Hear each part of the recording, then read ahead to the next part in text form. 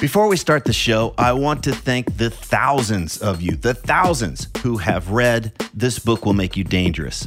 Many of you have told me that the book's unique way of exploring fear, confidence, and purpose has had a lasting impact, that it's much easier for you to get clarity and direction about what really matters and what you want to do in this lifetime. It's also amazing to hear that quite a few of you have read it multiple times and even bought copies for friends, so thank you again.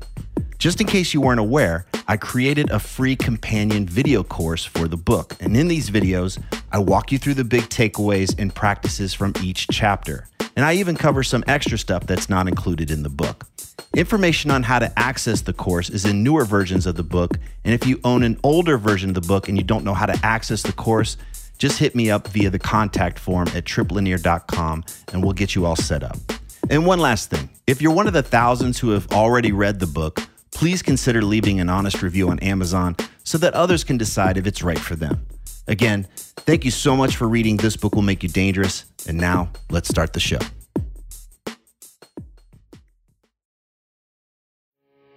You are listening to the new man beyond the macho jerk and the new age wimp. Your host is men's coach Trip Lanier.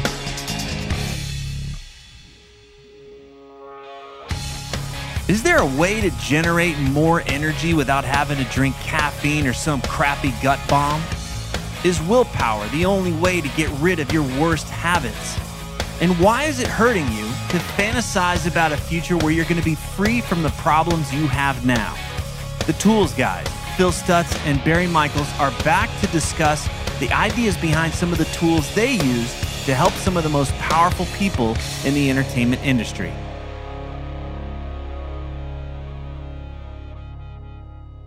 Welcome to The New Man. Today we're talking with Barry Michels and Phil Stutz. They're the authors of Coming Alive, 4 Tools to Defeat Your Inner Enemy, Ignite Creative Expression, and Unleash Your Soul's Potential. They also wrote another great book called The Tools. You can hear us talk about that on a previous episode of The New Man. You can learn more about these guys by visiting thetoolsbook.com. Welcome back, Barry and Phil. Thanks so much. There's so much I want to ask you. My copy, I got a copy of this book. Now it's tattered with notes and dog-eared pages, and so I've got a bunch of questions about the book, and then just stuff that I've been working with you, Phil, and there's things in the background I've just been wanting to ask you. I've been wanting to learn about where this stuff comes from. So this interview, though, is for the guy who's not familiar with your work. He doesn't know that you guys are helping very famous or very powerful people, and frankly, he doesn't really give a shit because he's facing his own challenges. So these are challenges that may stem from an inability to stick to a fitness program or stay away from porn or junk food or social media. Maybe he's feeling drained or exhausted and he can't understand why some folks just seem to have a ton of energy and are able to get stuff done. Or maybe he's dealing with just a series of negative thoughts and doubts that are holding him back and keeping him from making bold moves in the world.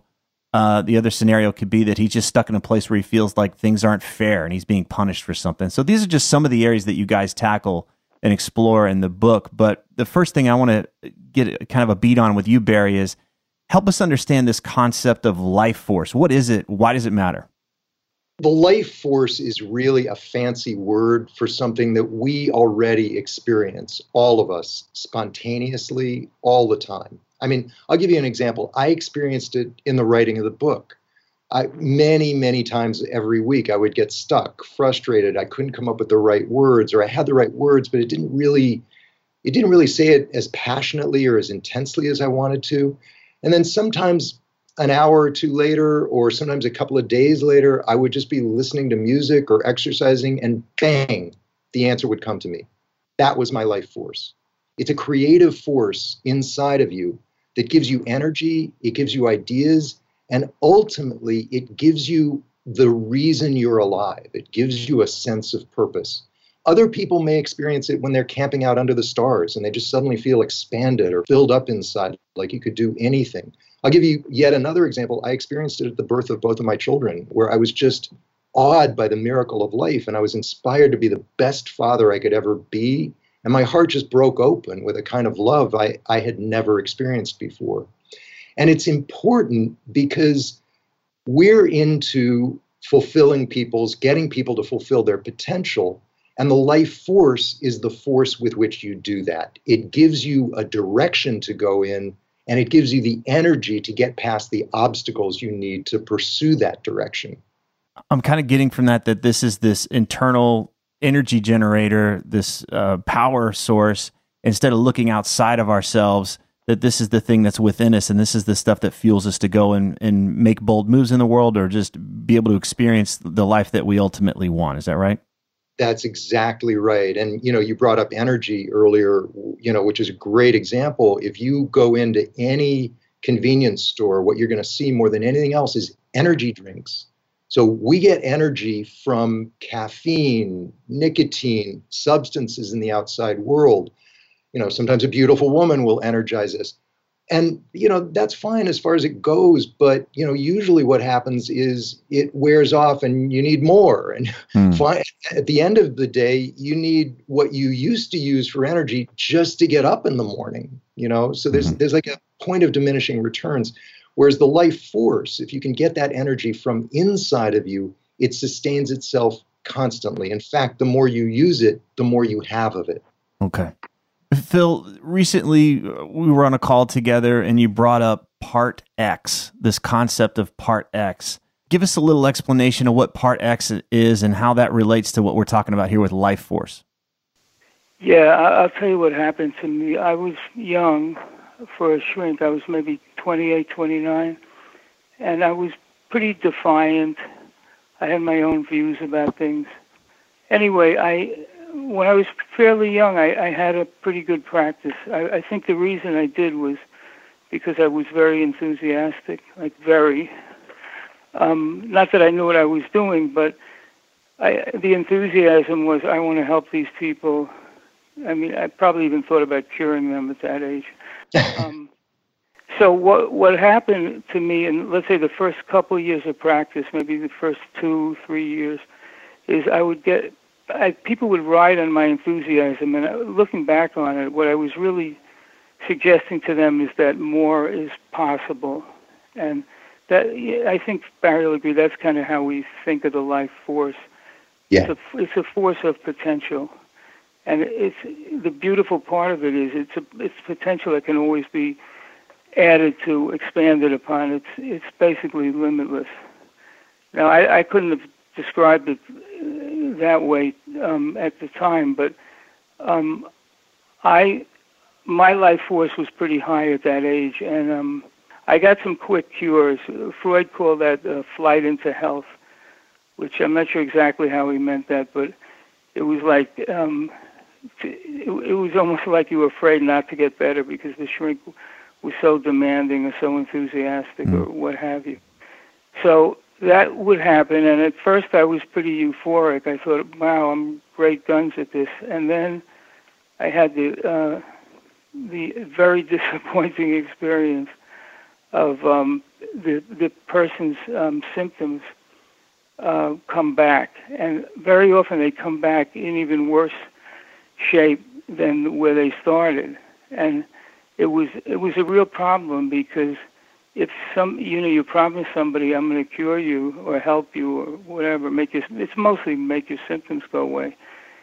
Anyway, what would happen would be the symptoms would go away. It was a grandiose experience for me, and then the symptoms would return. And when they returned, there was a secondary penalty, so to speak, and the penalty was that they lost faith in therapy altogether. What happened was they lost faith that conquering their symptoms and freeing themselves was possible at all. Now, one good thing about me is I didn't give up, so I kept trying and trying and trying. And the harder I tried, the more resistance, so to speak, I was experiencing from them. What happened was I started to feel the resistance and the return of the symptoms as a very, very goal-directed, very specific thing.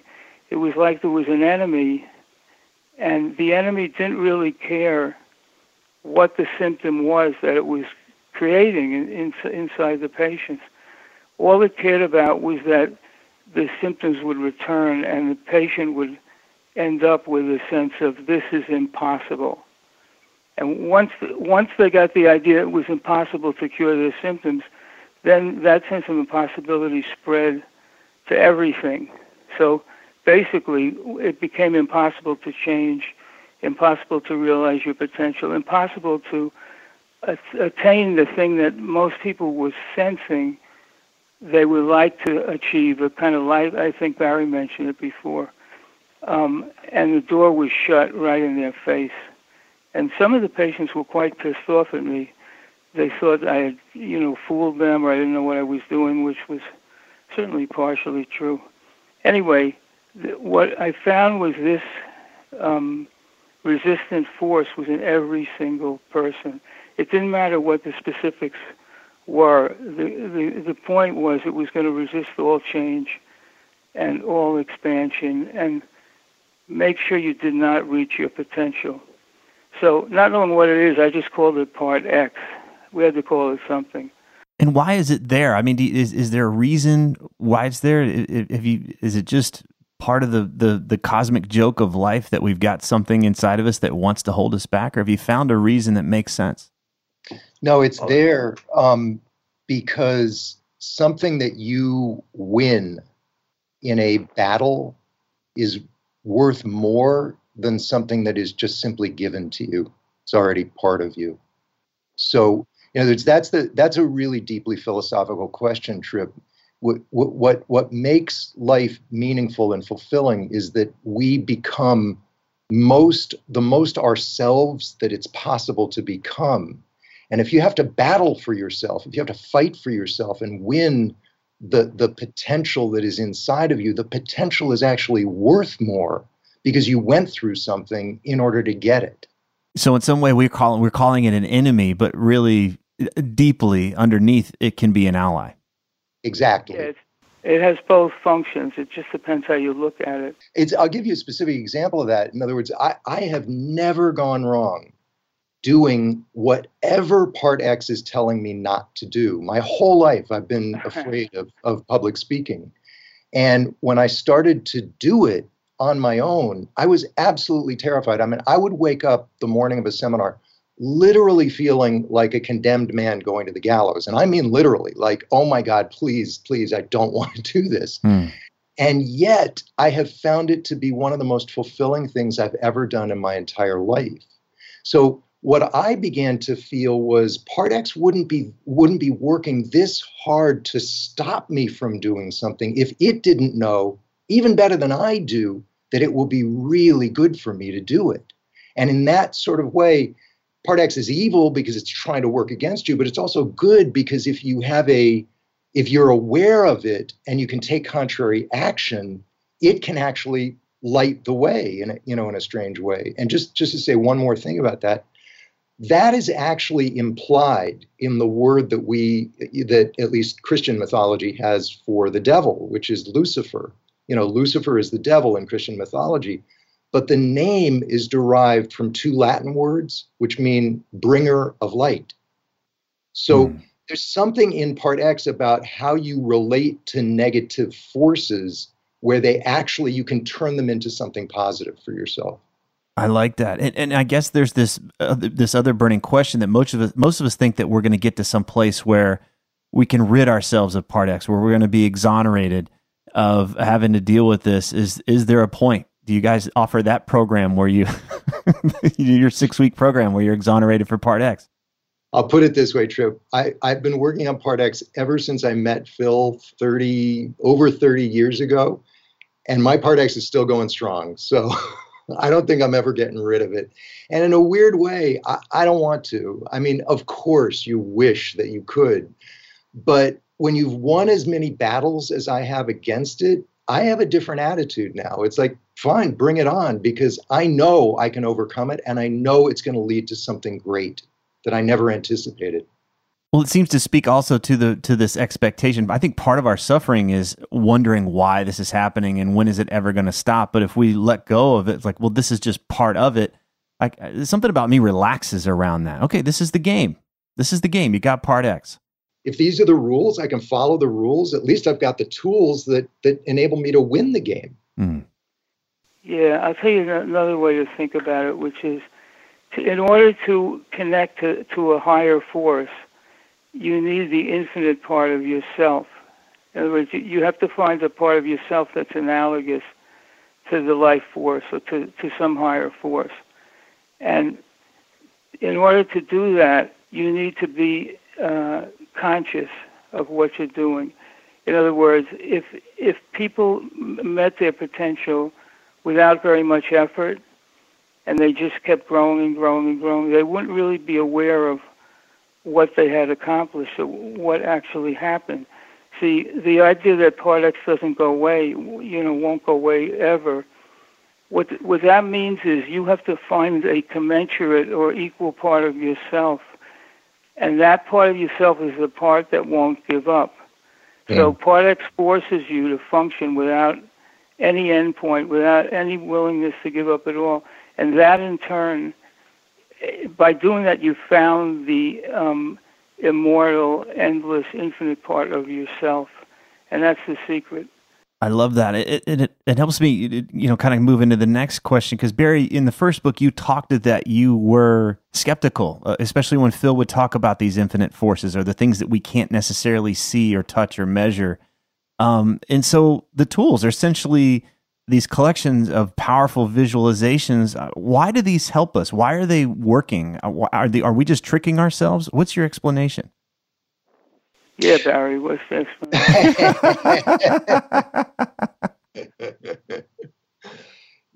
It's so interesting because I have gone through so many changes over the last 30 years, most of them due to my just avid, almost fanatic use of the tools. When I started out, I was incredibly skeptical of Phil. In fact, I have no doubt I annoyed him endlessly with my questions and my doubts and my arguments and everything else. I remember, for example, I would just give you an example of this. He told me at one point, look, you think you're depleted at the end of the day and that you don't have any energy, but actually you have infinite energy inside of you. And I thought, oh God, Phil has started watching Oprah, no fucking way. Can I curse, by the way? Yeah. Okay. No way do I have infinite energy. But I always kind of believed Phil, and I always wanted to test out, the things that he was telling me. So at that time, it was the beginning of my practice. I would see anybody who walked through the door. So as a result, I was seeing like 10, 12 people a day. And if you've ever seen 10, 12 people a day who are bitching and moaning, you know how exhausted you are at the end of the day. And my kids were really little, and my wife was worn out. She was working and also taking care of the kids. So my fantasy when I went home at the end of the day was I could just turn invisible and slip past them and go upstairs and go to bed. But instead, I would sit outside the house in my car thinking, all right, Phil says I have infinite energy. Let me test this out. And I didn't know a tool for it at that time. So what I decided to do was just act as if I had all of the energy and all of the enthusiasm and all of the love and intensity that I brought to my patients. I was going to bring it to my family. And sure enough, I would walk through the door and it was pure pretend. It was just me doing like a Robert De Niro. I was doing my best acting job. I'd throw my kids up in the air and I'd love my wife and embrace her and talking to her about the problems of the day and help her getting dinner, et cetera, et cetera. And damned if 10, 15 minutes into it, I suddenly would check back in with myself and realize, holy shit, I have a lot of energy now. I'm not depleted. It was like I kicked into some unused portion of my unconscious that I wasn't aware of. And to get back to your question, I do think that that's what's happening, is that when you use tools, they expand your access to parts of you that you're just not used to using. Whether you call it the unconscious or higher forces, I don't really care what you call it, because I don't really care about theories anymore. I just know that it taps into the life force, which is a part of you that is partially buried inside of you and needs you, in essence, to evoke it, to bring it out. Yeah. And the stronger your relationship with that life force is, the less skeptical you are, because it just works. Okay. Well, this brings me to, I want to talk to you about the vortex, Phil. It's one of the tools in the book. And we see this where some guys are stuck in this low energy place and they're waiting. They're in this waiting place. They're like, well, once I'm rested and once I feel energized, then I'm going to go in there and I'm going to kick it in the ribs and I'm going to engage this challenge in my life. But they just stay stuck. They never get to this place where they feel ready or they feel energized. So I'm curious, Phil, how can we understand how energy truly works from your understanding and why you created this tool? What do we need to know so that we can have a different orientation towards creating or finding energy? Well, the first thing you have to know is waiting is bullshit. There is no such thing as waiting. So if you're waiting, you're lost. And the way we've designed the therapy and, to some extent the workshops is to train people to move forward. And basically, mostly it has to do with action, taking action steps, and to feel that that's the state they need to be in all the time. So there's basically nothing to wait for. Now, there's a thing called the paradox of engagement. Here's the problem, whether they're actually aware of it or not, which is they experience their own energy is so low that they can't engage. In other words, like if I went out and socialized, or if it's a kid, if I asked this girl on a date, whatever, I would be energized by the experience of it, but I don't have the energy to even take the first step. Okay? So that's called the paradox of engagement. You need to engage with the world to increase your energy, but you don't have enough energy to engage with the world to begin with. Mm-hmm. I think that most people, Trip, think what you just expressed, which is I don't have enough energy and the world is going to deplete me even further. So what I need to do is withdraw and hoard whatever little energy I have until my gas tank, gets a little bit fuller, and then I'll engage. And the withdrawal actually depletes you further. Okay.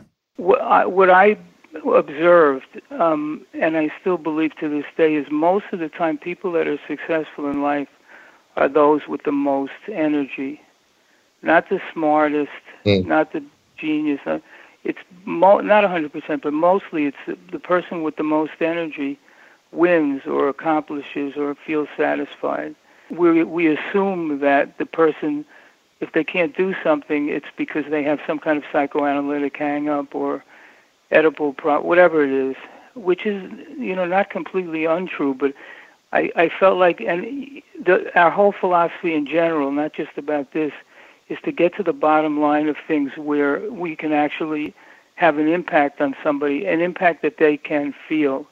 If they don't feel the impact, it's just what I call loose talk, which I hate.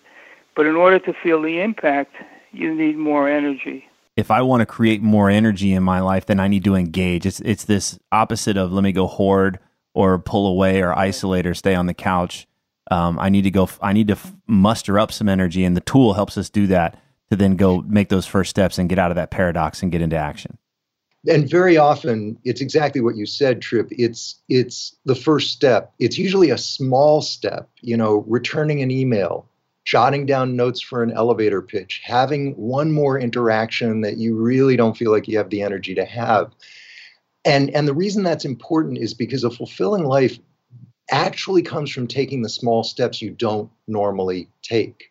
We think it's going to be a big dramatic thing, but it's not. Each additional step that you don't normally take, when you take it, isn't significant in and of itself. But if you're constantly expanding those small steps and taking more and more of them, you start to get the feeling of there's no limit to what I can do. I love that. Yes. Another way to say it is the biggest things enter through the smallest steps. So, I just call it the world of small things. And actually, in terms of accomplishment, there's no difference between accomplishing a big thing and accomplishing a little thing, because when it gets down to actual functionality, it's all little. Intensity is not something usually that's discussed in therapy. Mm-hmm. It seems more like an affect. Oh, isn't that guy he's very enthusiastic or whatever, but we don't seem to attribute that to what's really happening underneath the hood, or what's showing up in their life. Yeah, we think of it as a quality, but not a skill that you can actually develop. I like yes, that. that's right. Let's shift over into this thing. There's so much talk about willpower, and there's so much talk about, being able to stick to plans and having habits and all of this stuff. And people these days are wanting hacks. They want shortcuts. And it was refreshing to read through the chapter, Barry, where you talk about the Black Sun tool and how the key to overcoming our impulses is not about necessarily building up more willpower. Yeah, so I'll just throw this question. What's the basic premise behind having success over our impulses with food or sex or gambling or porn, etc.? Right. Well, let me back up for a moment and just say that if I were part X, in other words, if I were the devil inside of you, one of the simplest and most effective ways that I could hold you back is just to get you to give into one temptation after another. You're on a diet, I'm going to get you to eat a donut. I'm going to get you to spend hours updating your social media page when you should be, working on something that really means something to you. When my phone pings, indicating I have a text or an email, it's like I'm like Pavlov's dog. It's so hard for me to resist looking at it.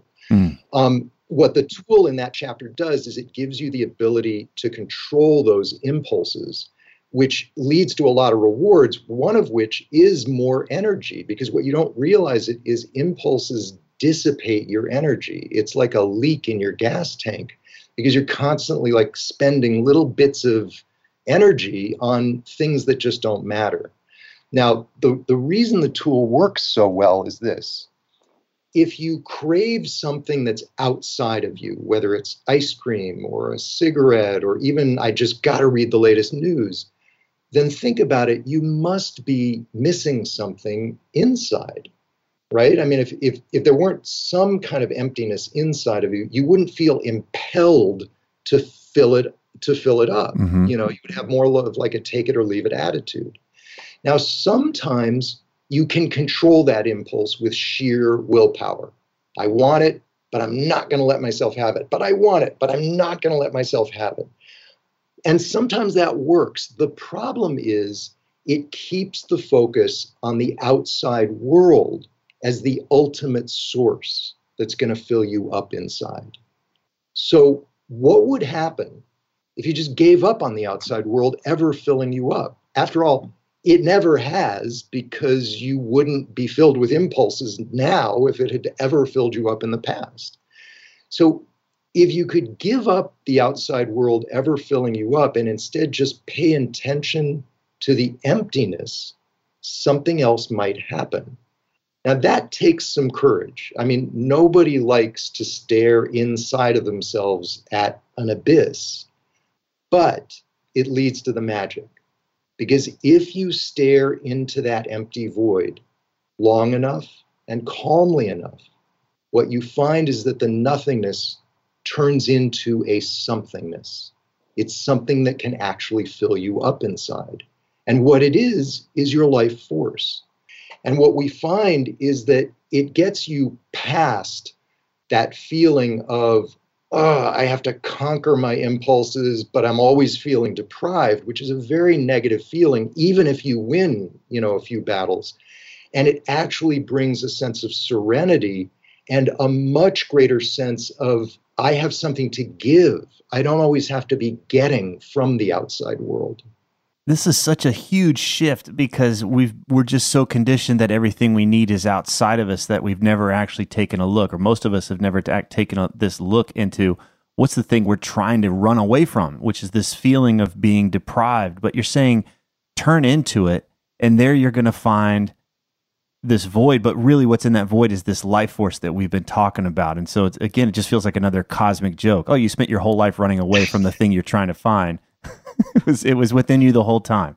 Exactly. Heraclitus says the boundaries of the soul are endless. There's this infinity inside of us, but we've run away from it so long that we're actually really scared and reluctant to even look at it. Yeah, just to go back to the energy thing, we talked about finding a source of infinite energy. You can't find it outside in the outer world. The outer world is material, and by definition, it's limited. So you can the whole idea of finding or connecting to energy that's infinite, and what's most important is it's an energy source that you can tap into when you feel you have nothing. You have to look inside yourself for that, and the inner forces don't have limitations on them.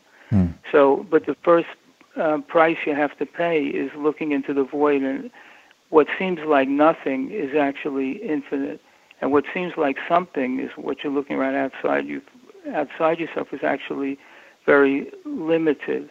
If any of your listeners are involved in any sort of 12-step group, they might be more familiar with this, because one of the tenets of 12-step groups is we want to be of service to one another, because what 12-step groups have discovered is basically a variant on what we're talking about, which is the solution to our cravings. Our solution to wanting to get more from the outside is to give more. By being of service to one another, members of 12-step groups are, in a sense, helping themselves, because the more they give, the less they crave alcohol or drugs or sex or whatever it is they're addicted to. I love that. Well, Phil, you and I were on a call recently, and you were teaching me the Tower tool, which is in the book, and this is another one of those paradoxes. And you said this, part of the phrase that's in this tool is "only the dead survive." And I told you I was moved to tears when we were going through that, and I was just blown away by that. Can you explain a little bit about what that means? Only the dead survive. Yeah, what it means is it's a tool to be used, let's say, when your feelings are very badly hurt by somebody, or you have a big project and it fails, or there's a rejection, or, however you want to look at it. But all of these things, at least for the ego, are deaths. Now, people obviously don't like that. They're afraid of death. And as a result, when they get injured enough times, or they get rejected enough times, they give up altogether. But what they've actually misapprehended what death is. Basically, what the saying means is you can't be reborn until you die. You can't be reborn until you die.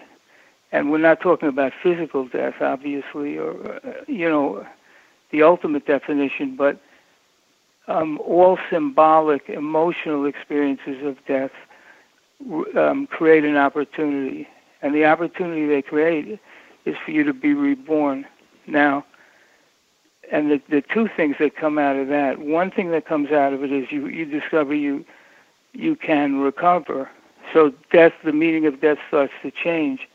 And the second thing is, not only do you realize you can recover from death, let's say rejection, just as an example, but your life force actually increases. Your life force actually increases when you undergo one of these deaths. And as a matter of fact, if you don't undergo the death, your life force can't increase. So we're dealing with a cycle. It's an ever-expanding cycle. If we look at death as a finality, especially this ego death, my feelings or my self-image, if that's ruined or that's changed or somehow injured, then I'm dead. I'm going to limit my power. I'm going to limit the abilities. And what you're saying is, no, we get to see that as a doorway to a rebirth where I get to expand and have greater life force. Yeah, the idea is death. You don't have to be afraid of death as long as you realize it's not the last final step. When we say death, we mean something with finality, and that's what people are really afraid of, is the sense of finality. So we're saying death, of course it's scary, but it's not the last thing that's going to happen. There's something after death is probably the best way to say it. Mm-hmm. And that something is some kind of a rebirth, and the tool is designed for that. When you get hurt physically, you just let your body repair. So let's say you stub your toe on a curb. You might sit down, you might walk it off, but pretty soon you're just on your way. But when your feelings get hurt, you deal with it very differently. You tend to relive it again and again. How dare he say that to me? That was so unfair. I would never treat anyone like that. Essentially, you're going back to the curb and re-stubbing your toe over and over again. That's a victim state. Essentially, we don't like to think of ourselves as victims, But that's essentially you saying, this shouldn't have happened to me. Now, just step back from that statement for a moment. It doesn't matter whether it should or shouldn't have happened. It already did happen. Your opinion doesn't matter. You should be focused on getting over it. But Part X makes it hard to let go, because letting go means your opinion doesn't matter. There are forces in the universe that are stronger than you. Now that is an ego death. We know it intellectually that shit is going to happen, but when it comes to actually happening, our egos get inflamed and we start expressing opinions about stuff we can't even change. So the good news is, if you can let your ego die, you can move on. Little kids are a great example of this because their egos are not as strong as adult egos, so they actually process injuries really quickly. I mean, just watch a little kid who wants a toy and you say no. He wanted the toy passionately. He cries passionately, like his life is ending. And in record time, he's playing happily with something else. And we all have that ability inside of us, but for adults, giving in to that ego death requires a tool. And that's why the tool has only the dead survive in it, because you have to let your ego die in order to recover. Got it. I was in a meeting yesterday with my coaches group, the people that I lead, and we were talking about how to deal with our negative thinking, when the thoughts and the beliefs that are in there that tear us down. You know, you're not this the demoralizing stuff, the thing that diminishes us. And my guys were excited to have me teach them the mother tool, and I hope I did a good job. I had my notes there, and we went through it, and they were lit up by it. And in the book, you guys teach this tool, but you also talk about how there's a flip side to the demoralizing stuff, which is how we can live in a fantasy of anticipation about how great things are going to be down the road, and how this lover is going to be it, or this opportunity is going to be it, or whatever. And that's another form of living in a place that diminishes us. And so I'm curious, Barry, what's going on there? Why is it? Because a lot of times we feel greater life force when we're in that place of anticipation and we're looking at the vision board and this is what life's going to be like and it's going to be perfect and all that kind of stuff. So why is it hurting us to live in a state where we're really excited and expecting something awesome to happen in the future? That's what we call false hope or a false promise. And it's a glittery promise that basically tells you if it happens or when it happens, you're exonerated from the laws of the universe. And, the laws are there's uncertainty, there's pain, and there's the need for endless work and effort. So everybody wants to get on the gravy train and figure out a way, like a vision of success, where they're exonerated from those laws. Unfortunately, that's impossible. Another way to say it is we look to the outside world to regulate how we feel inside. So, the classic thing is in high school, if a girl smiled at me, I was walking on air for 24 hours. If the next day she ignored me, I was filled with self-loathing. Now, the day I was walking on air, I seemed like I had a lot of life force. But really, I just had a false hope that she was going to come into my life and rescue me from ever having to deal with any dark feelings again. And those false hopes continue into adulthood. If a project doesn't succeed, if your marriage is having trouble, if your kid doesn't get into the right school, we fall into a funk. What we don't realize is that we're looking to these things to exonerate us from regulating our own mood swings. And everybody has mood swings. I don't mean that in a clinical sense. I just mean everybody has up days and down days. And none of these things will rescue you from that. Our philosophy is you're responsible for maintaining a positive, hopeful attitude no matter what happens to you. We don't expect you not to feel disappointed when something bad happens, but what we want you to do is learn to be resilient. Confucius had this famous saying where he said, our greatest glory is not in never falling, but in rising every time we fall. So what the mother tool does is it allows you an inner resource, an inner source of resiliency so that you can pick yourself up and dust yourself off and keep moving when you face a disappointment, and so that you be more realistic about a relationship, a project, a success, so that you don't get depressed when it doesn't turn out to exonerate you from regulating your own mood or having a bad day or whatever it is, because that's part of life. Right. So instead of hanging on to this idea and using that, like I'm in a bad mood, so I'm going to create this false hope so that I'm in an up mood, or I'm going to seek that kind of thing that, I'm going to go buy a lottery ticket and that's going to get me out of my funk. And that becomes my way of coping in the world. I can learn how to be resilient. I can learn how to manage my mood, like you said, without these false hopes. And I'm getting there's a bit more of a smoother ride there instead of this constant flux of up and down, up and down. Exactly. Whatever goes up must come down. If you're putting your false hopes in a woman, a project, your kid getting into a good college, or whatever it is, you're going to go up as it looks like it's going to happen, and then you're going to crash when it doesn't happen. And frankly, you're going to crash even if it does happen, because it's not going to turn out to be as magical as you thought it was going to be. My whole life, I wanted to get into Harvard College, because I grew up in the Kennedy era and they went to Harvard and I wanted to go to Harvard. And I got in, and you know what? I got incredibly depressed my freshman year because I realized this is just a shitload of work. That's all it is. Serves you right. There's nothing magical about this. Well, I think there's another layer of this, which is you guys work with a lot of the people that have, to the outside world, looks like they got it. They got the magic key. And so, Phil, I mean, I know you guys can't name names. It wouldn't be right to do so. But I mean, you have seen amazing things, and you've gotten to see that they come down, or it's not quite what it appears to be. Is that right? Yeah, it is. 1,000%. We treat guys who are so rich that, you know what they get depressed about? The other billionaire has a bigger yacht than I do. I mean, it's crazy, but they actually get depressed about that. Yeah. Yeah, it's kind of a double-edged sword. In other words, they want the magic, but they tend to come to us because on some level they know it's not healthy, and they're never going to accomplish it anyway.